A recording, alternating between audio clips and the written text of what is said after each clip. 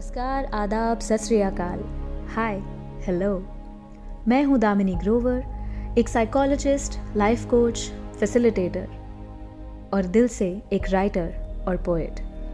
और दिल से मैं रह गुज़र के ज़रिए आप तक अपनी लिखी कुछ कविताएं पहुंचाना चाहती हूँ। इन्हें लिखकर मुझे जो सुकून मिला, उम्मीद करती हूँ कि सुनकर आप भी ऐसा ही कुछ महसूस करेंगे। कुछ बातों का मतलब, कुछ मतलब की बातें, क्या मतलब।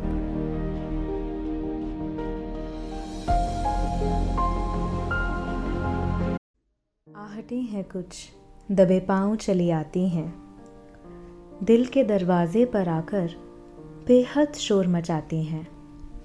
पूछती हैं मुझसे कि मैं कहाँ हूँ, बस नाम तो है मेरा, पर मैं कहाँ हूँ।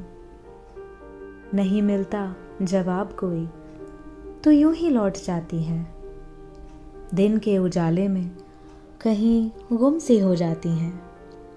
पर्दा पड़ता जब रात का, फिर से दरवाज़ा खटखटाती हैं।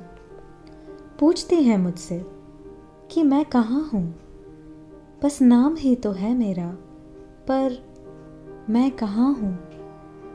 वजूद है मेरा कुछ यहाँ कुछ वहाँ, चंद टुकड़े उठाकर ले आती हैं। कहती हैं ये मैं हूँ। आधे अधूरे से टुकड़ों को मैं यूं ही जोड़ने लगती हूँ। खुद से खुद तक पहुँचने की कोशिश में खुद से टकरा जाती हूँ। आहटें ही आहटें हैं, वक्त बेवक्त चली आती हैं, पूछने मुझसे कि मैं कहाँ हूँ, और कभी कहने मुझसे कि मैं यहाँ हूँ।